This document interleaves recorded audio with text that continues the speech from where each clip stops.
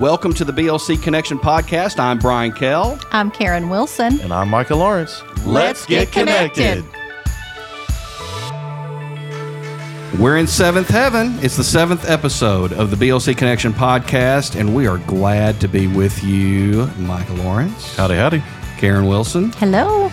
Got a lot of stuff to get to. We always say that, but it's very true, and we thank you for joining us for this new episode of the BLC Connection Podcast. Karen Wilson, you'll be grilling Micah and me on smart home stuff. Yeah, we'll have a discussion on applications that you and Micah both use in your home, and maybe some future thoughts on smart home technology.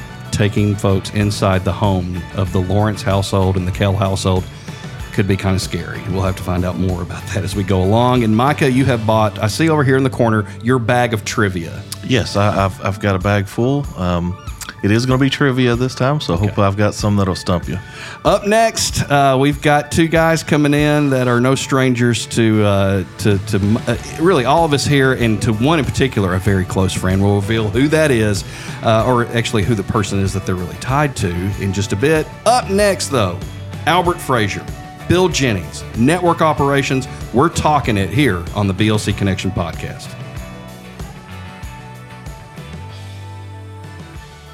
It is the BLC Connection Podcast. Bryan Kell, Micah Lawrence, and joining us, I say all three of these guys, including Micah, I like to call them BAM.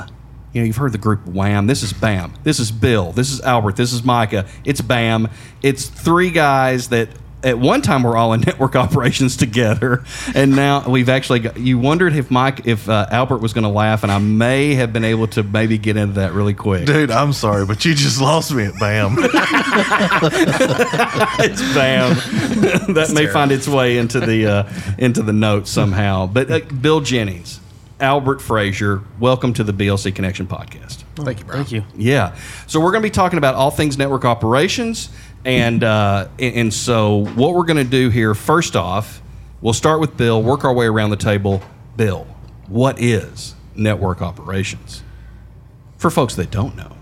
Network operations is the department that builds, maintains, and supports all the backbone infrastructure of the company. Everything to do with pretty much everything. Yeah. So we build the network, we maintain the network, we work on the remotes out in the field, the vaults, everything you see out on the side of the roads, we maintain those and help build them. Pretty much a little bit of everything. Yeah, yeah. And Albert, you've been in it for a little while too. Network operations, what does it kind of mean to you? Oh boy, I don't know, everything. It's good work with some good people. Yeah, I just love working on the equipment. Yeah, there's a lot of equipment to work on. Yeah, I mean, you guys find yourself out there quite a bit. Micah, you're no stranger. Like we said at the very start of this, you spent quite a few years in network operations, and it's a department that doesn't get a lot of talk necessarily, but it's so vitally important. Yeah, it is. And when we take a look at network operations, we're thinking about, you know, all the remotes that are on the side of the road. They're taking care of all the equipment that, you know, maintains or gives service to all of our customers. You'll see Albert and Bill out there, you know, running fibers into the vaults or remotes, or, you know, making all those connections. And like as Bill said, you know, you're going to have the backbone that goes from those remotes all the way back to here, and somebody has to help maintain all the equipment responsible to do that. So it doesn't get as much recognition because they're kind of behind the scenes, but they do a lot of work, a lot of great work. You know, especially during storms and things. That's a lot of people don't realize. Mm-hmm. You know, they see the servicemen that come out to their homes, but there's also, you know, bigger pieces of equipment that, you know, we've got some equipment that hosts 48 customers on one piece of equipment. Making sure that stays online and making sure it works is a big deal. So, Bill, how many years in network operations for you? 10. And then Albert? About 3.5, 4 now. And it's not 10 for you, Bill? No, I just thought of that. It's more like 6 or 7. 6 or 7, and then Albert, you said how many? About 3 or 4. Okay, that seems wild because it seems like yesterday you were just getting into that. And then Micah, you spent how many years in network operations? Quite a few. So you don't stump Micah. How many years were you in the you know, I was in the internet department, which at one time wasn't necessarily considered underneath that umbrella. So now it is. So it's kind of a mixture of a lot of different things, because I switched from internet to switch room to, now to managed IT. So. Yeah. And we've got some folks that have got a lot of years of service that we'll be talking about later on that I know have been mentors to many of you, to really all of you all probably in here. But Mike, I'll let you take it away. So all three of us have had a similar journey in how we got to network operations. We all kind of started out at that time was called the CRC. Bill, I know at one time you were over the CRC. Mm-hmm. We all came from the same place, but how important was it to start off in the NSC or CRC or now CSC? Mm-hmm. How important was that to transition you into network operations? How did it help you? I say Albert first. How'd that help you? Well, getting familiar with customer equipment and our equipment in general, having to try and troubleshoot that to help everybody out, it was, a big step toward it. Yeah. Bill, how does it help you?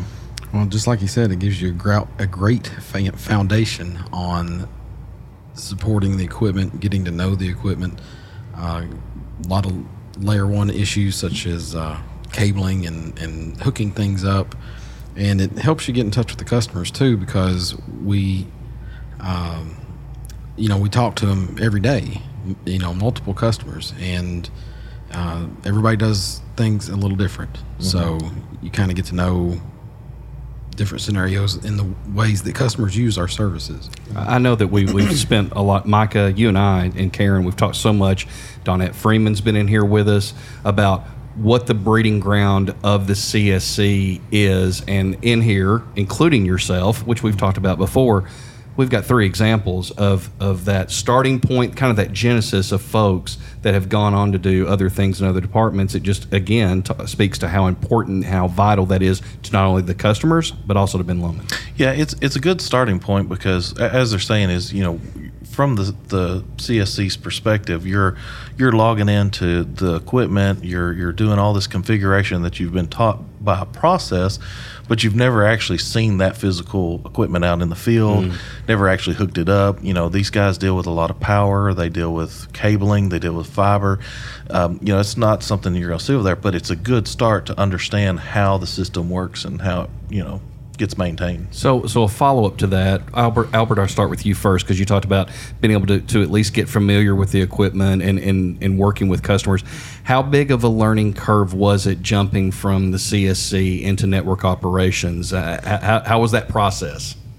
It's a pretty big jump, but it wasn't too bad getting to know everything on the other side of things, other than just talking on the phone. Now you get to work with it and look at it, so it's a little bit of a step, but it wasn't too bad. Bill, same? Yeah, I think the biggest jump for me was DC power and hooking up the different pieces of equipment, what the voltage differences were, and that kind of thing. So gotcha.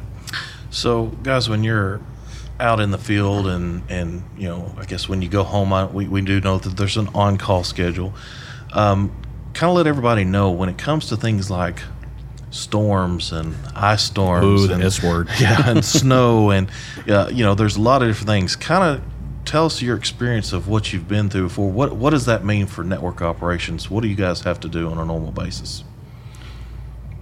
Normally, we do damage control. If we have multiple areas out, we're going to have multiple crews of this department going to each area. Really, when there's a storm, it's all hands on deck. Everybody in the department, and we go into it knowing that, when we go into the department, it's understood when there's a storm, you're going to go out. There's no being lazy, but it gets really stressful sometimes, because you'll go for 16 hours a day working, and it gets tiresome. And it's not just easy work. You're throwing generators around and harsh conditions, rain, snow, sleet, hail, whatever's coming down, you're in it. Yeah, and I know from Bill and I, we used to ride around together when there was storms and things like that going on. And I remember one in particular. I think it was DeRosset. It was Crossville. Well, it's Crossville too. Yeah. But like DeRosset, Bondycroft Yes, area that's where the there. damage was. Yeah. If there wasn't snow on the ground, you would have thought a tornado had came through. That ice You're storm. talking about the storm of 2015. Yeah, I think so. Really bad. And there was transformers down, power lines everywhere. We were having to, drive out in it. It was late at night just to get up to Crossville to put in some generators. And if anybody has never picked up a generator before, it's not really a one-man job on some of those. They're really heavy, and sometimes we have to do that. Even though our remotes have batteries in there to keep the power up, it can only keep it up for so long. So these guys are out there throwing generators out to keep the remote online to make sure that your service stays constant. So, Albert, I'll throw this at you. You're kind of one of the newer guys in that department over there. Some people might assume that we've got guys spread apart all over the place and stuff like that. Kind of talk about, you find yourself anywhere in the service territory in a given day, correct? No, correct. Yeah. Yeah. Almost somewhere different every single day. Yeah, and I know that Micah brought up storms and stuff. From what I've heard both from you guys and a lot of folks here at Ben Lomond is that, rain's one thing, flooding's another. It's the I word. It's ice that can be so deadly to what you guys do. I mean, you've been able to experience some of that. Really, what made Crossville extremely bad? Ice. So it's terrible. You guys are going out in some of the worst conditions when telling everybody to stay home. Network operations is going out, getting out in it and pairing up and doing what we can. Yeah, So. and Bill, I know that some pictures floated around that we showed out on social media. Wind damage. I mean, just some of the things that maybe a remote can experience sometimes just from wind damage and doors getting blown off and stuff. I mean, you've seen some dicey stuff just in the time that you've been with network operations. Yeah, I guess it was a year or two ago. Yep. It hit Sparta, and it actually blew the doors off a remote, and we had 4 or 5 people there just trying to glue everything back together, basically. I remember that storm in particular because it blew over some train cars there in Sparta on their side. So it was a bad storm, and it destroyed a lot of our service territory. I know, and Micah, talking to folks when you started getting those pictures in of the doors being blown off, I'm always one to try to sit here and go, okay, let's try to put this in perspective. How frequently does this happen? And I couldn't get too many people to tell me any time that doors have gotten ripped off of remotes. Yeah, it comes every now and then. Some are obviously worse than others, but honestly, it's not just storms. We had a vault. So a vault is basically a smaller building up above ground or somewhat above ground. We've had a car run right into it and Manchester. Damage it completely to where it has to be fully replaced. So, it's something all the time, to be truthful. Just because our service territory is so large, it's always something. So. Whether it's Mother Nature or human nature, right? Yes. One of those two things is always going to end up happening. Bill, I'll throw this at you first. Network operations, you guys have alluded to it. It takes a combination, really, of some brains and brawn. Talk about kind of that balancing act of the times where your brain's needed and other times where, you've kind of already mentioned it, you're slinging, generators around everywhere. Talk about that. Well, the brains part comes into the network side of it when you're having to work on the network equipment here in the back. You're having to do a lot of high-level networking work. It's very demanding on your brain. Even aside from that, we're having to deal with email problems and phone problems. The phones work on a network just like back here. So really every aspect of the job takes a lot of brains. And when you're putting in power, you got to pay attention to what you're doing, or you can get hurt really quick doing that. So you have to think about what you're doing before you do it.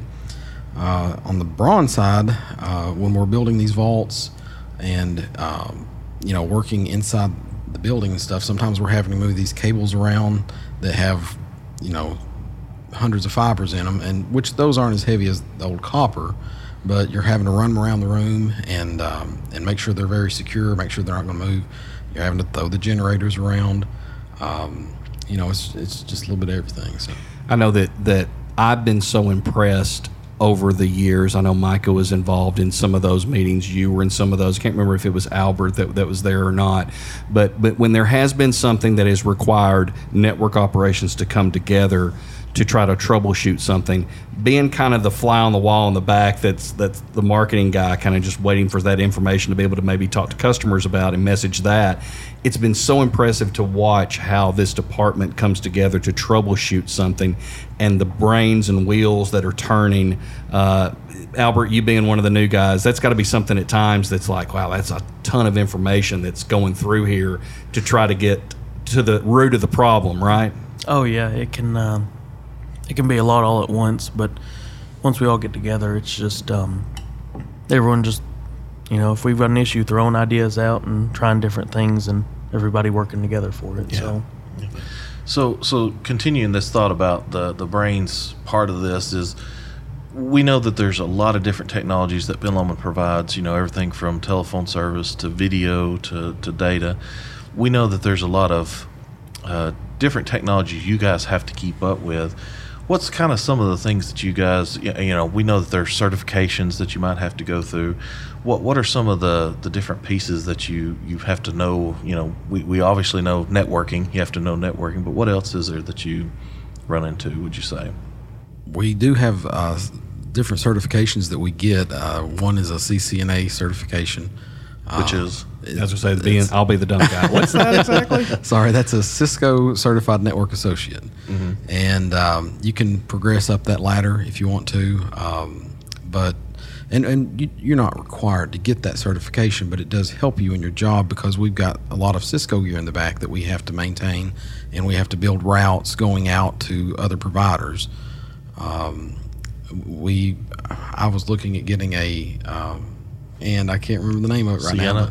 Yes, thank you. I was looking at getting a Sienna certification, and put me on the spot there. I couldn't remember the name of it. But, we go to school for these things when we can, and it really helps us because if we don't keep up to date on all this, we're just going to fall behind, and it's going to be bad for everybody. Well, I think a lot of people don't realize how many different, technologies there are back here that you have to be, intelligent in to be able to, it's easy to hook stuff up, but when it comes to troubleshooting, that becomes very difficult because it's not working the way that you know it to work, and then you got to figure out as to why. But when you look at network operations, you've got we've got the switch room downstairs. You're dealing with the phone switching service. You got everything that's involved with that. You've got the internet, so you got to take care of everything data wise, networking wise, like Bill's talking about. But you also have the video service, our video service that we use, and how all that functions. It's a little bit different too. But what's great about what network operations is today is that it's all IP based, pretty much. A little bit different on the software side, but it's still IP based and makes things lots easier to troubleshoot and deal with. But it is a task, I would say. Yeah. Well, I tell you what, Micah, I'm going to ask you a question, which in some cases will probably piggyback into you asking your fellow cohorts over here. I've understood over the months and years that the three of you all, at times, after hours, let's make that perfectly clear, after hours, not in the middle of storms and not during the middle of the day, do enjoy gaming together. Is that correct? That is correct. Pretty much after all our kids go to bed, we get on and we start playing games. I've had fun and enjoy playing with these guys. The goal of the night is to see if we can get Albert to laugh and just can't talk, and it's sometimes it's a lot of fun to do that. So it works most of the time. yeah. So, but it's a good way for us to relax. We all enjoy it. We all have good fun. So it's great. Yeah. So I guess with you talking about gaming, I guess I'll start with Albert. What got you into gaming, and as a follow-up to that, what games are you playing now? So talk about when you first got started versus today. First getting started, I'd always watch my brothers play games, most of the time on Sega Genesis or Nintendo 64 or something like that. playing, I mean, Metroid most of the time was the first game I watched them play, and then it'd be Mario of some kind. But yeah, now I think we all just get together, mostly just play Destiny 2. That's a newer game. Good one. Good one. Yeah. I know a lot of people play Minecraft 2. We've done that a bit, and a bunch of different ones though. Yeah. Bill, what hooked you, and what's hooking you today? Well, I guess I'll show my age a little bit. My first encounter with gaming was back in the 80s with a Commodore 64. Wow. Okay. Nice. I loved that thing, and I enjoyed playing it. I didn't play it as much, because I would play outside when I was a kid. But after that, I went to Nintendo. I remember when that debuted, and my rich friend had one, and I didn't. So I went over his house, and we had sleepovers, and I played Mario all night. So. Was your rich friend Keaton Kell? No. Okay. I wasn't friends with him until I was about 16, so a little older. It went downhill from there, right? Yeah. Life took a big turn after that. So what are you playing today? Well, mostly like he said, Destiny 2, Minecraft. I got into online gaming with Micah more than anything. I started playing Counter-Strike, which is the first-person shooter. A lot of people would compare it to Call of Duty, I guess. But we started playing that online when I got into the CRC, and I enjoyed it a lot because it's fun interacting with people online in that environment. And friends. And friends you work with and all that stuff. So I got to ask you, what got you hooked and where you playing today? So, obviously, I'm same as Bill. Of course, we started off on an Atari 7200. That was fun when it was actually Mario Brothers. 7600 or 70? I think it's 7200. That's right. It's 2600 and 7200. Yeah. You're correct, yes. So we started off with Mario Brothers before they came Super. So that was that was an interesting regular part of brothers. Yeah, just the regular brothers. So, but yeah, we involved in just about every gaming system from Nintendo to whatever else they got out there nowadays. I've pretty much been involved in. Always loved it as a kid. But yeah, now it's just more of I love the story on a lot of these games, but more than anything, I do like the cooperative side of it, to where we can all get together, have a laugh, have fun. But like Bill said, when we started off with CS:GO, of course I'm playing a little bit more of Valorant with some of my nephews and friends from church, and I like the strategy. The strategy is a lot of fun because we're coordinating together, accomplishing the same task. So it's really good to have that cooperation. Yeah, good stuff. That's something a lot of us share. So Bryan, how did you get into gaming? I'll make it quick, and then we'll get to the final question. Let these guys go. I was an Atari 2600 guy because I'm the oldest guy in the room here, and then that was Space Invaders, that was Missile Command, and then what I'm playing now, I'm trying to complete Far Cry 5, which is a fantastic game. So that's what hooked me then, and that's what took me today. Nice. But yeah, those are always fun questions. Okay, guys, I've always said that the network operations department, it's a lot like, and we talked about this before we got on the air. This is kind of ironic, but it's a lot like a Top Gun Academy in my mind, is that guys don't shy away from looking, take on a problem or an issue and just get the job done. Bill, I'll start with you. Talk about the amount of experience that resides in that department, and how I guess it would have to start with the father of the internet, right, Joe Hamby. But just talk about that experience that sits in this department. Well, there is a lot of experience in this department. Like you said, Joe Hamby, I've always admired him ever since I started working here. And Micah got the benefit of working closely with him when he started.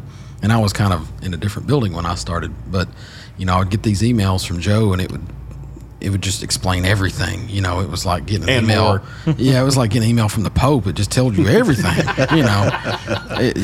It was so far above my level that I got a huge amount of respect for him. And and we still got a lot of that here. We've got people in the department that have got knowledge that I hope one day to learn. So yeah, Albert, you've been able to see so many of these guys, and you got some great mentors to be able to learn from as you grow through network operations. Talk about those guys that have been here for a little while. Oh yeah, there's years and years of experience through everybody there. Most of them know a lot of the same things, and then some know more than others, but it's just trying to learn little bits from them at a time to piece it all together. Micah, it's like a lot of the departments, if not every department at Ben Lomond Connect. The combined knowledge of the people that make up the department is awesome and just really helps Ben Lomond go.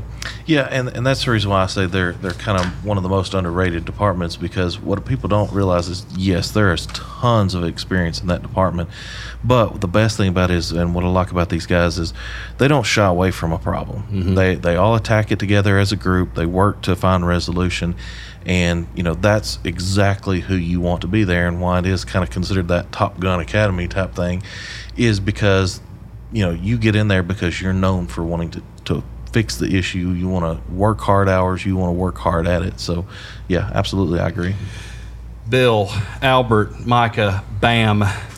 Thank you so much for coming on. I'm still trying to coax a laugh out of Albert for coming on the BLC Connection podcast. Thanks for all the folks that y'all are representing today and for the work that y'all do. Thank you, Bryan.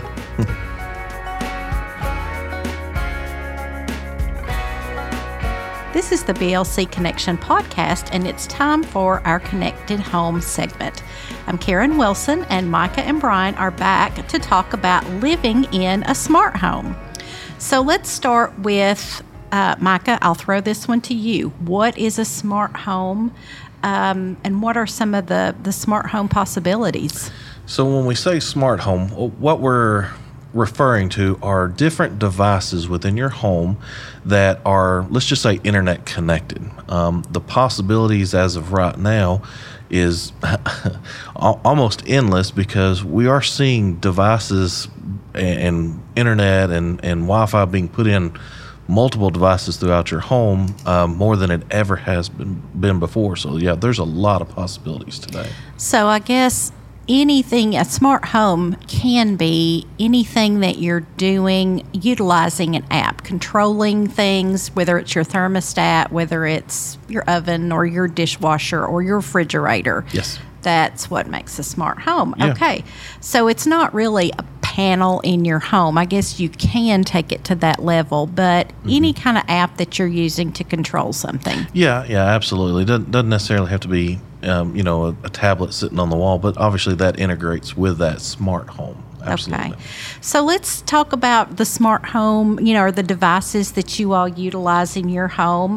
Bryan, what's some smart home technology that you use on a daily basis? So when we were talking about this particular segment, it was trying to figure out what we've got in our homes that are smart home capable. The one that I will use on a daily basis that I have really enjoyed since installing is I won't give out the brand, but a type of garage door device or garage door opener, in which comes with an application that I can open, lower, set times to be able to make sure, like at the end of the night, if I want to make sure that my garage door is closed and it's not closed and it's cracked to let the dogs out, or open to where my son is come in and out of that at a certain time each night, it will make sure that garage door is closed. So with me, it's the garage door capabilities of the application that I use when it comes down to this smart home technology. What about you, Micah? What do you enjoy utilizing in the app world? Well, since I'm a big nerd, I like a lot of different things. I also have a garage door opener. What I like most about that is if I drive away from my house, I'll give you an example. My mother was driving away from her house yesterday, and she got all the way to about Walmart and realized that she didn't know whether she left the garage door open or not. She had a lot of things on her mind. She had to drive all the way back. So in my case, what I do is I can open up my app, and my app will tell me whether the garage door is open or closed, and actually for how long it's been open or closed. So that's a lot of good information. I've got one for my pool pump. Believe it or not, I can look at my pool pump right now, see if it's on or off. I can set schedules, don't even have to be there, and it will control that. Then I had fun with my daughter and installed a bunch of home automation stuff in her room, from anything from light bulbs to the ceiling fan to you name it, and had it to where it can all cut on different things just by her telling her Google Home to turn this on or turn that off. The last one I kind of like is I've got one of the Nest thermostats. If anybody doesn't know what a Nest thermostat is, it is Wi-Fi connected. It allows me to set as many schedules as I want to of, have it at this temperature at that time and all that. But what I like the best about it is when we go on vacation, I don't want to sit there and cool down the house to a super cool temperature and waste a lot of electricity. I can set it high, and about an hour before I get home, driving from wherever we've been, I can turn it on, turn the air conditioner on, so that way when I get home, it's nice and cool.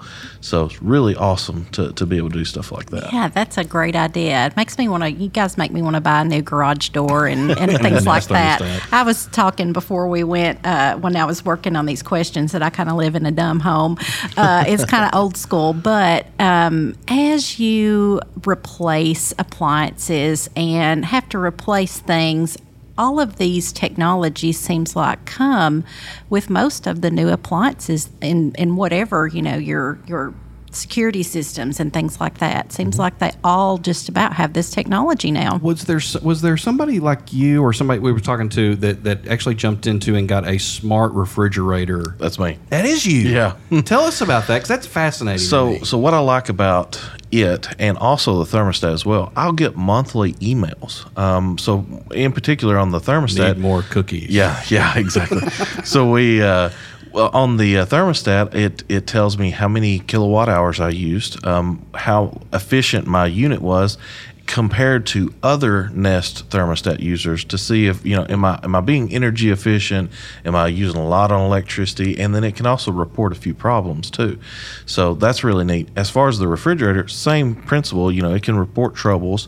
It tells me how many liters of water that I've used out there. Then they follow that up with saying how many plastic bottles I saved from the landfills. I can also adjust the temperature on the refrigerator. And then, of course, they have some even more expensive ones that can send you your grocery list. Cameras. They've got cameras. They've got some product identifying cameras inside the refrigerator, and it can tell you what you have in your refrigerator right now. That blows my mind. But I didn't want to pay for that. It's a lot more expensive. But yeah, as time goes along, you're going to see more devices just get connected. They call this the Internet of Things, just because everything's getting connected. I guess I didn't really think about that when I was working on the questions. I did get a new bed that's a smart bed recently. Yes, so that I is do. right. I have a Yes. smart bed now. Tell us about it. It's really cool. Yeah, it is. It kind of adjusts, of course, it's one of the sleep number things, and it adjusts. But every night, or when I get up in the morning, I can check and see how I slept that night, how many times I got up.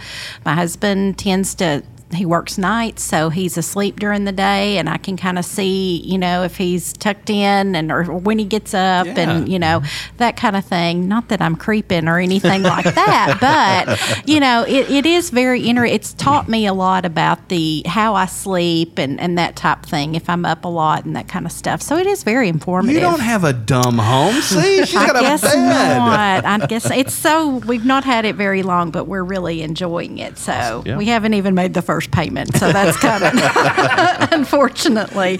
So tell me how this smart home concept, how you see that evolving into the future. So obviously, I think we're already seeing it. Who would have thought that their refrigerator was going to be Wi-Fi connected? I think we've had somebody on here talk about their stove is Wi-Fi connected. It's all these different appliances that we're going to have in our house are going to be, integrated into this smart home, because we like information. We know that because that's basically the premise of the internet at one time, is just information. And, to be able to see how much I'm utilizing this, how much I'm utilizing that. I've seen there's actually a smart toothbrush that keeps up with, how many times you brush and if you're doing a good job. And wow, I needed that when my kids were little. Yeah, exactly. So, there's so many different applications, and everybody's seeing the benefit of this. So as time goes along, they're going to improve upon these. At one point in time, the smart light bulbs that you see, at some of these big box stores, they didn't make sense to buy, because we were buying bulbs at $2 or $3 a piece, and these were like $50. Nobody's going to do that, but now they're getting lots more affordable. You see them at like Black Friday sales, and and people are putting them in their homes. So it's just going to evolve as far as, when cost gets cheaper, as they see new applications, you're going to see some really cool stuff. Does the smart home technology just kind of further the need for home security and some of the things that we've offered at Ben Lomond, I guess, to keep our network protected?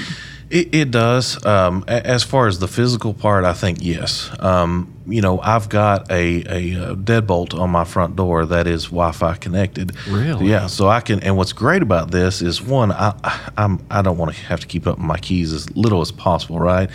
So it's got a touchpad on the top of the front of it, and I can type in a code. And what's great about this, if I have a visitor coming out, or let's say I've got the bug guy coming, he's going to spray for bugs. I don't have to give him my code. I can actually log into the app, give him his own PIN.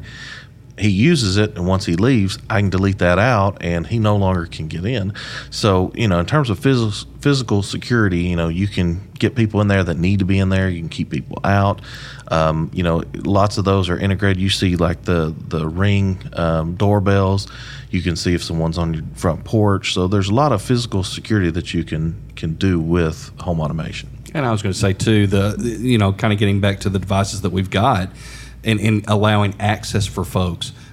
With both of our garage doors right now, if Micah's mom was at his house, or if my mom was at my house, I could lift that garage door up right now. They could grab whatever they want to be able to get, or get inside the home if that is unlocked or something like that. So the ability to be able to allow your family members to be able to come into your world. In the old days, you had to run back over to the home and let them in or give them a key.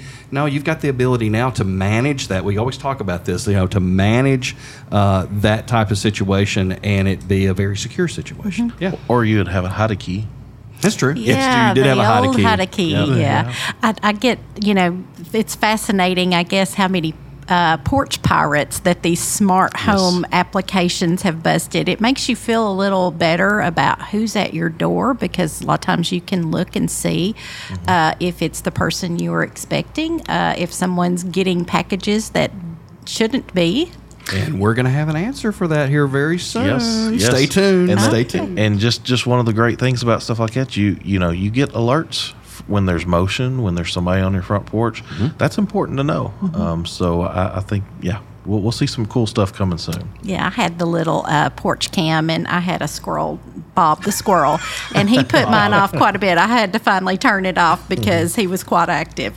So what is the coolest thing that maybe feature or application that's out there that's maybe underutilized right now?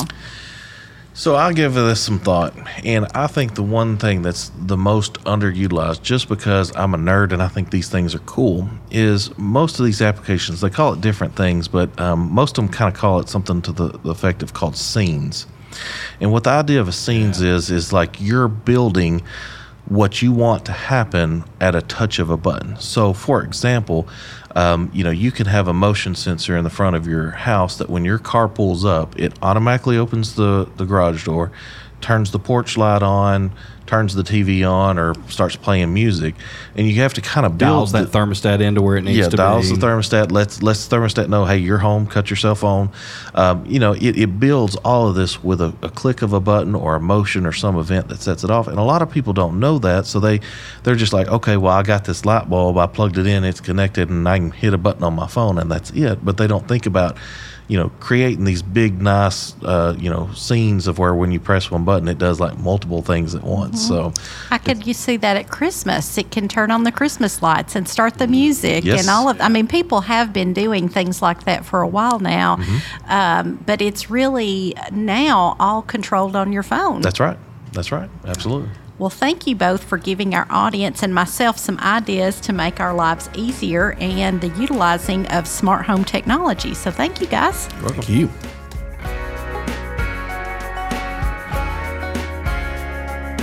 We are back with Connect with BLC. Karen, what can we see at Channel 6? Well, by the time this airs, I would say we will be breathing a sigh of relief that the August election has concluded. Lots of work still going into that as we record this. Also, we'll be getting ready for football football season time to kick in. So, as usual, The White County football will be airing on Channel 6. So that's some of the things coming up with the fall. Awesome. Yep. So, Karen, we know we got some big events that everybody has to go to. It's, get it. What would take out our some loans. childhoods be without fair time? Because they wouldn't be. They wouldn't. I mean, what else did we have to do back in the day? And it's a fun time. So I'm going to give everybody kind of the fair dates that are coming up pretty soon. The Van Buren County Fair, August 27th through September 3rd. And then getting into Coffee County and White County is actually going to be the same week this time. One starting on September 2nd, the other starting on September 3rd, be going through that weekend. Then, of course, the Warren County Fair. And as of recording time, the Grundy County Fair has not been scheduled, so we're waiting on that. But with fairs, we're going to be bringing our new Biz Box to a couple of those. Yeah, so everybody will see what we're talking about. It's a big trailer office type thing. It's going to be a great booth space for us to work out of for some of the fairs that we don't have that at. Also, too, we'll give a little bit of breaking news on this podcast as far as what to expect, because let's face it, if you come to the fair and you come to the Ben Lomond booth, you want to get some goodies, right? Yeah. So we'll tell you right now that this year's goodies for the kids, some cool sunglasses in Ben Lomond red, Ben Lomond blue, and Ben Lomond yellow, and also for the adults and kids too. Got some pretty cool keychains. They've got is it poppets? Is that what they call them, Karen? Yeah, the little poppet. Mm-hmm. Yeah, deals that are on there in Ben Lomond red and Ben Lomond blue and Ben Lomond yellow. So there's a little bit of a tease as to what to come to get from us at the Ben Lomond booths. Yeah, we got to make some decisions on what people are registering for, but we always solicit our customers for some great items, and as we get closer, we'll have those decisions made. Absolutely. Awesome. Thanks, guys. So now, I've got something a little different today. Oh, So we're going to do a little trivia. Okay. These are kind of funny, interesting trivia questions. We'll be the deciders of that. Okay. I'm fine with that. as long as it's pop culture, I'll be okay. Yes. So, what country has a unicorn as a part of its national emblem? Oh my gosh. Sweden? So your vote's Sweden. Gee, Let's I don't know. go with Ireland. Close. Scotland. Scotland. I was going to say Scotland. Really? Yeah, believe it or not, it has a Okay. unicorn, and it's I've seen it on their flag. I had to Google it. I was like, no way. Wow, But, I yeah. was so close. So now here's an interesting one, and I'm going to do a two-parter here. In the By the way, did you catch my wonderful accent for Sweden? That was very good. Sweden. I That was strong. love, yeah, I Strong. love that. And with the hair and everything, the look that you've got, very ABBA-esque. You kind of got True.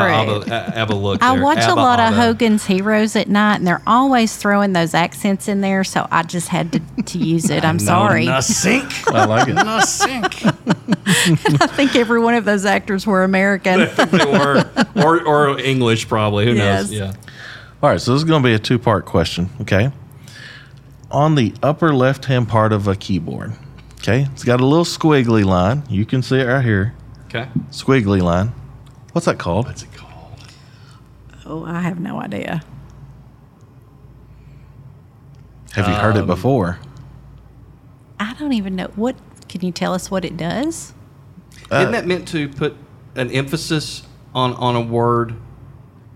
Right? Does it go over a word? It doesn't stand alone. It actually goes over certain letters in the Spanish language. Yes, Oh, like your N, N's. R's. Okay. Yes, but What's that it's called? actually used. Did you take in Spanish? Yeah, I I took did. Spanish, but that's, too. I've had a lot of Spanish, but I don't remember. We've slept since then. Yes. It's used for different functions Oh, on what a is that computer, but called? So I don't know. starts know. with a T. Trill? No. No, That's a good guess. yeah, Don't know. it's a tilde or a tilde. Oh yeah, I've heard that before. Yeah. Yeah. So That's a great question. yeah, so I'm gonna give you another one off this, and you've probably seen this before. When a question mark immediately follows an exclamation mark, Yes. what's it called? What is that? It's another Spanish. that No, you- no, it's not another Spanish Yeah. thing.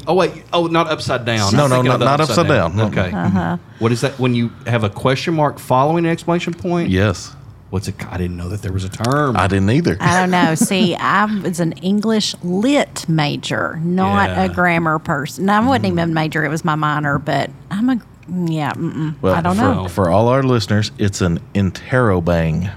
How you spell that? INTERROBANG. Interrobang. Bang, exactly how it's. And wow. according to the definition, it's a non-standard punctuation mark indicating a question expressed in an exclamatory manner. I do that. I don't know if you've ever got a text from it, but sometimes I'll do like not just one. I'll do three. I'll do like the question mark, and I'll swap them up if it's like something that really It's almost shocks like, me. can you believe this? Yes. Yeah. Yeah, so yeah. Interrobang. An interrobang. If I remember that, I'll be doing well. Now, here's going to be a surprising, and I'll be impressed if you guys actually know this.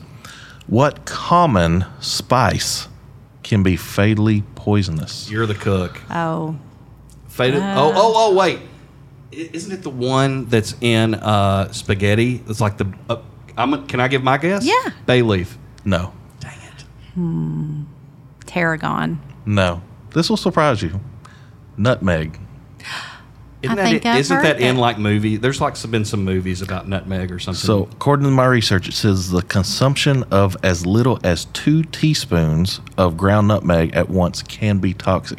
And it listed a bunch of things that it could do to you, and very could be fatal. And you know, there's a lot, especially around the fall season. There's Yeah. quite a bit of that's nutmeg true. in things, pumpkin pies, all kinds of. and I'm assuming it's a straight consumption of it as opposed to being in a yeah, recipe. yeah. So don't go munching on any nutmeg. Yeah. Please don't. It blew my mind. Didn't know that. Well, thanks for making us feel really I dumb. know. I thought I was going to feel smart, but We go from smart not today. homes to just dumb answers. Hey, all I know is you guys are slacking. You're going to have to pick it up. We are. You're right. We're going to have to do some studying before our next podcast. So until next time, I appreciate it.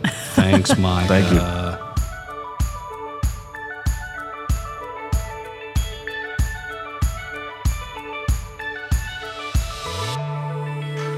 Well, the 7th episode of the BLC Connection podcast has come to a close. And Micah, before you get into ways that folks can get in touch with us, somebody actually did reach out to us and said they really appreciated the fiber episode, that we kind of went in details as far as how fiber is brought to the home.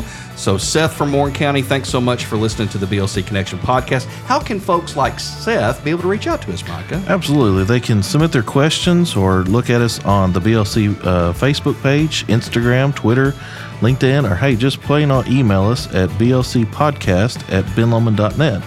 And you can find our podcast on Spotify, Apple Podcasts, Google Podcast, Amazon, and all a bunch of crazy other ones I don't really remember.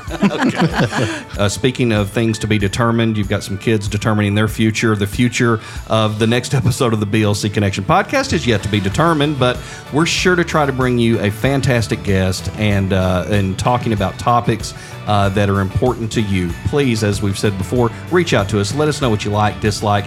This podcast is for you. So we thank you so much for listening to another episode of the BLC Connection podcast. Micah Lawrence. Yes, sir. Thank you.